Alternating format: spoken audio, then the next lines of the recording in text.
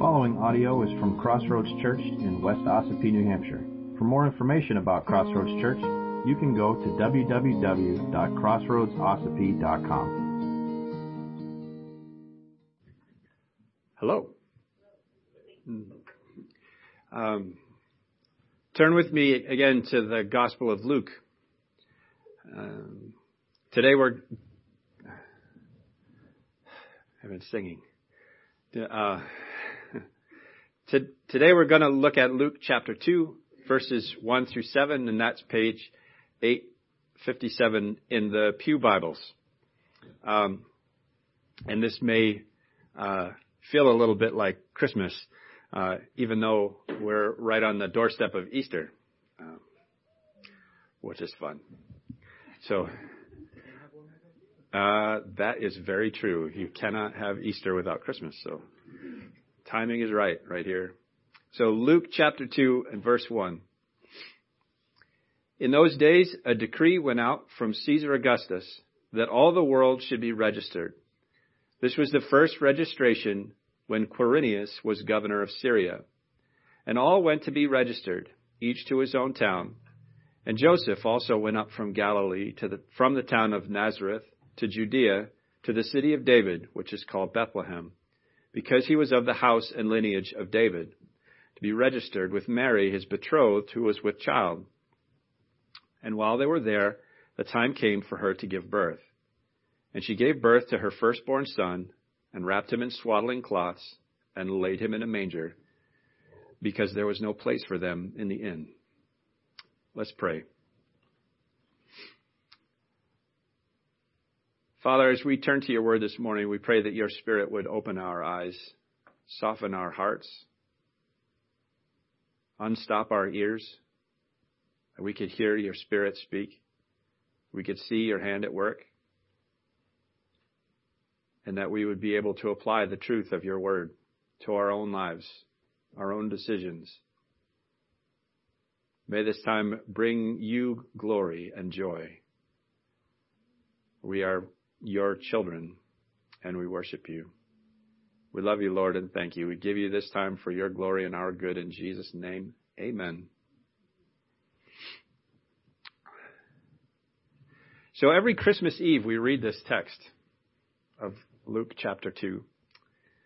And Luke 2 continues on with accounts of shepherds and angels and all the parts that make up our manger scenes and creches. And we read these things and we think about the birth of Jesus and Mary and Joseph and stables and inns, and we sing songs and we dress kids up in angel costumes, and it's a wonderful time. And it's all very sentimental. Like, it's just not Christmas if we don't have the, fill in the blank. It's just not Christmas without singing Silent Night and trying not to burn your hands on candle wax, right? I mean, that's Christmas. That's what we do. But the author of this gospel, Luke, the faithful physician, included the details of our text this morning for much greater reasons than just stirring up our emotions and feelings of sentimentality. Do you remember, it was months ago now, where we were talking about author's intent statements as we were starting our study of the Gospel of Luke? What was the original author's intent in writing this? And for those of you who have that vague inkling of, I think I remember you might have said something like that once. Do you remember what Luke's intent was in writing this gospel? No. Yeah, to provide an orderly account so that Theophilus would know the accuracy of the things that he had been taught. Right? Luke's intent was to give Theophilus certainty about the things he had been taught about what Jesus began to do and teach. And he intended to do that by carefully researching Jesus' life and ministry and carefully recording those accounts. So that means, if that was Luke's intent, when we turn to Luke chapter 2, the things that he mentions here in these first 7 verses are not by accident. And oh, by the way, this happened and this person was this thing. His purpose here is far greater than to stir up our merry and bright feelings about the Christmas season. What Luke describes here in these few verses is much more than just sentimentality. The details that he includes have a great purpose, a much greater purpose. So let's look at some of these details. In verse 1.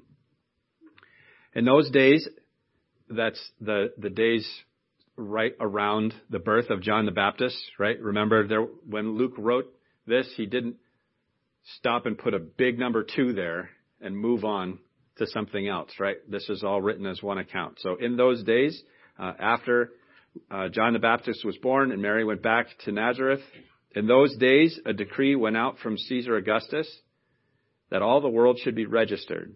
This was the first registration when Quirinius was governor of Syria. And they all went to be registered, each to his own town. So why would Luke include these details? Because he's overly dramatic and just wants to set the stage for our imaginations?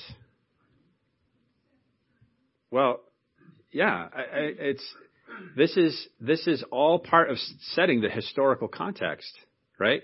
Caesar Augustus was a real person. Okay? Quirinius, or some translations say Cyrenus, the same person. He really was a real person, governor of Syria. They both existed, and it is recorded in secular history outside of the Bible, right? Those are facts established. Quirinius, interestingly enough, and I learned this week when studying this text, Quirinius, I really wish that that ESV would have written it Cyrenus, because that's a lot easier to say. He actually served as governor of Syria twice. So when it says the first registration, when Quirinius was governor of Syria, he did this registration twice because he served as governor twice. The Romans liked to do that, so they make sure that their taxes were accurate, right? So their numbers for their armies were accurate. And their coffers were always full, right?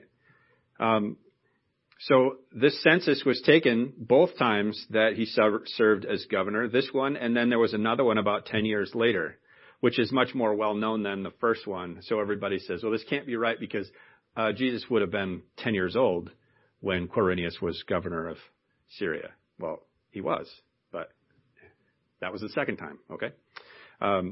So these are historical facts. And that's important because Luke's account is historical facts. Right? This isn't a fantasy. These historical facts are confirmed by historians outside of the Bible. The Roman historian Tacitus, who was not a Christian in any way, shape, or form, he confirms Luke's timeline. Josephus, who is a Jewish historian, also not a follower of Christ, confirmed these things, confirmed the record of Jesus' life, death, and resurrection, and the time, and also the existence of a great following that held that Jesus was in fact God, right? And Josephus is old. This was in 1980. I mean, this was even before that, okay? My kids think history begins in the 80s. Luke includes all these details not just to paint an engaging picture, right? So that we'd really get into the story. Wow. His purpose is to establish historical facts so that we do have a timeline and we do know that we can reference these historical milestones to get this, to anchor this narrative to the world's historical record. The second reason that Luke includes these details concerns the fulfillment of prophecy. Right? You'll remember back in chapter 1, I'm giving you a lot of credit, remembering back in chapter 1, when the angel Gabriel appears to Mary and tells her that she will bear a son. And she responds, how will this be since I am a virgin? Right?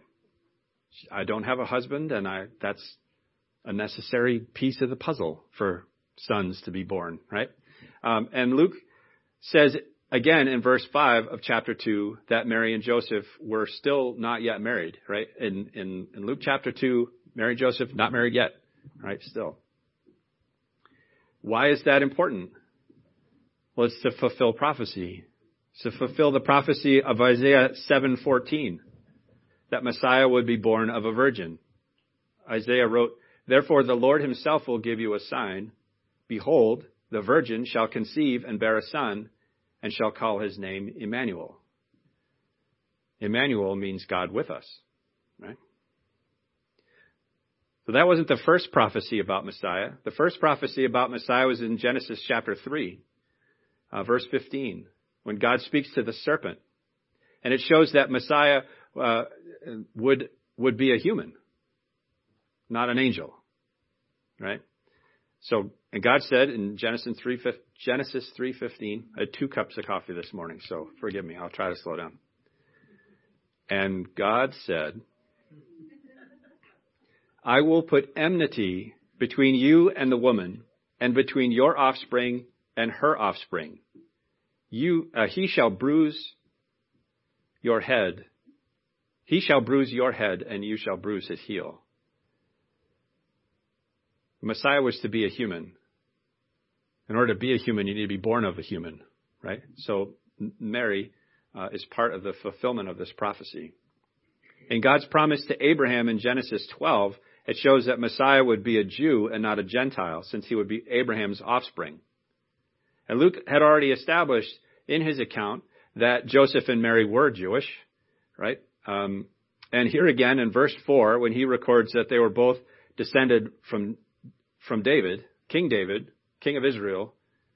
If you're descended from him, that makes you Jewish, okay? And that itself is a fulfillment of the prophecy from 1 Samuel 7, 1 through 17, which is like a whole chapter, so I'm not going to read that one to you.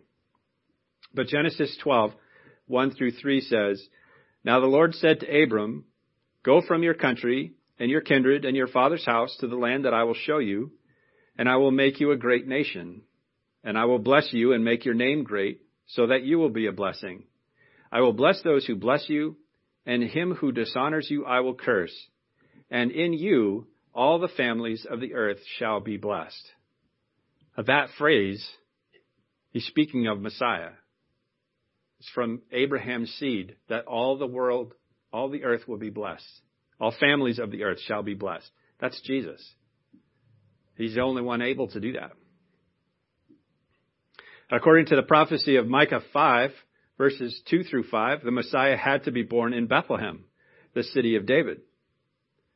Micah 5:2 says, "But you, O Bethlehem Ephrathah, who are too little to be among the clans of Judah, from you shall come forth for me one who is to be ruler in Israel, whose coming forth is from old, from ancient days. Therefore he shall give them up until the time when she who is in labor has given birth. Then the rest of his brothers shall return to the people of Israel, and he shall stand and shepherd his flock in the strength of the Lord, in the majesty of the name of the Lord his God. And they shall dwell secure, for now he shall be great to the ends of the earth, and he shall be their peace." That's Messiah. That's Jesus. Not to mention that these prophecies, the closest one as far as time goes, was written 600 years before Jesus was born. Genesis, way before that. All of these facts, all of these details recorded by Luke are included to establish their historicity, right? The fact that they're historical facts, they're tied to recorded history, and also that they are in fact fulfillments of prophecy. Luke felt it was important to include those details because God said, this is how Messiah is going to come. And Luke said, yeah, this is how Messiah came, just like God said, right? God had already established that this was how it was going to go. He had told his people that it would go this way through the prophets, right? And he's proving himself to be faithful to his word.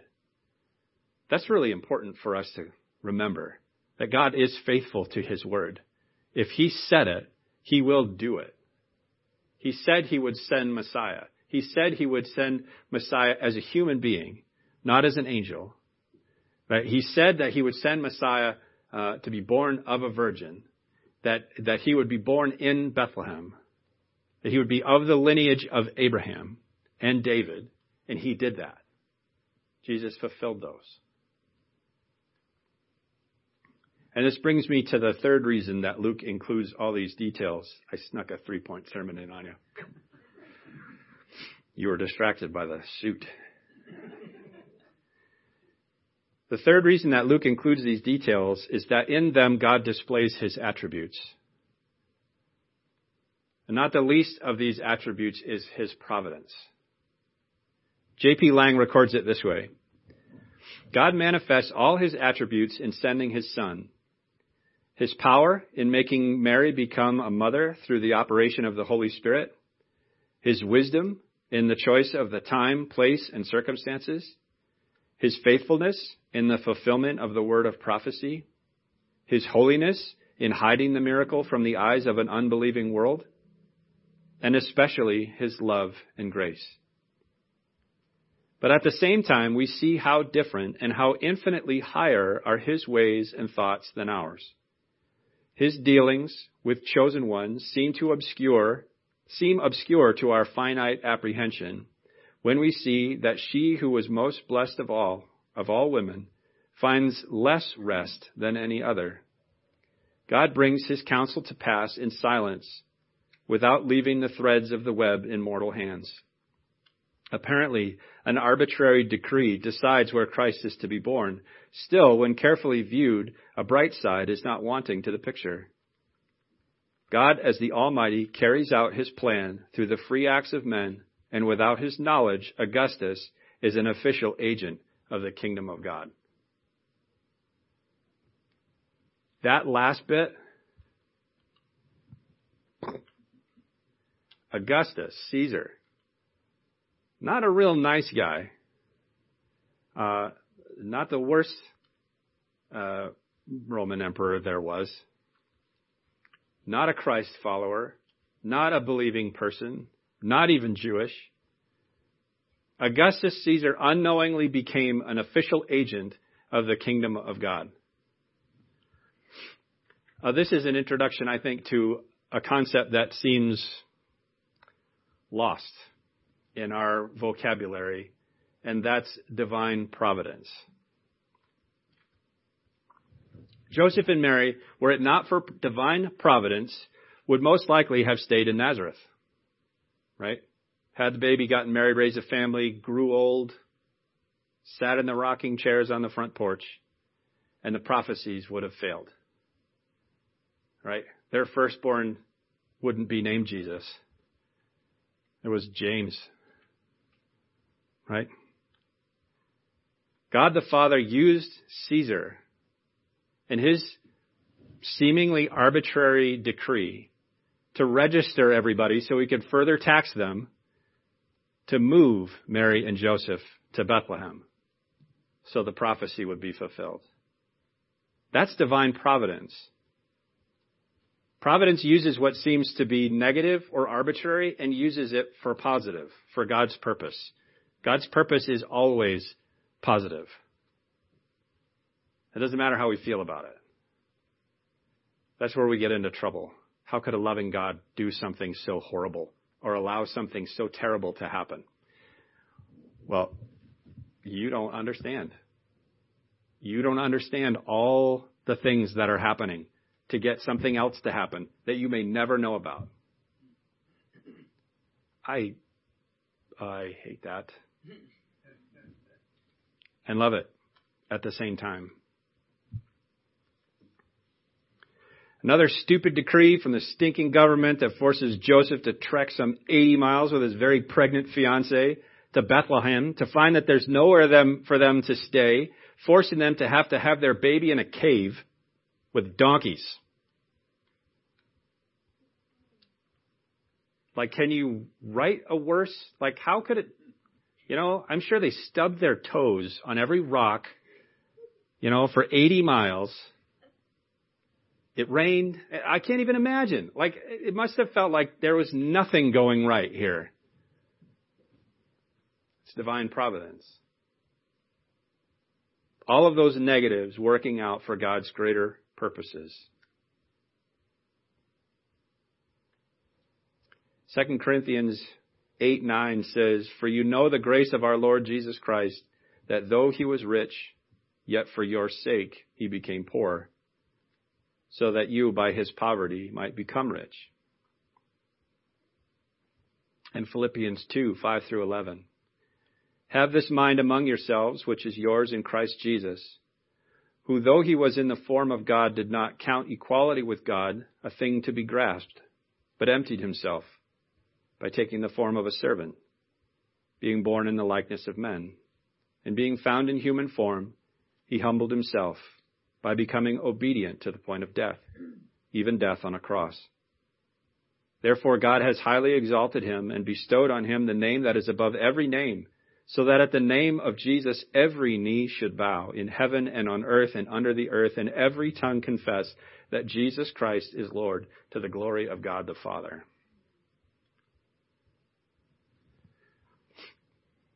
History, prophecy, providence.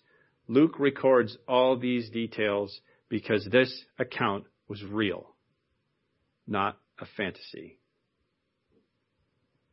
God's word is true. Jesus is alive, and we can trust in him. Amen? Amen. Let's pray. Father, we thank you that you are at work in all things.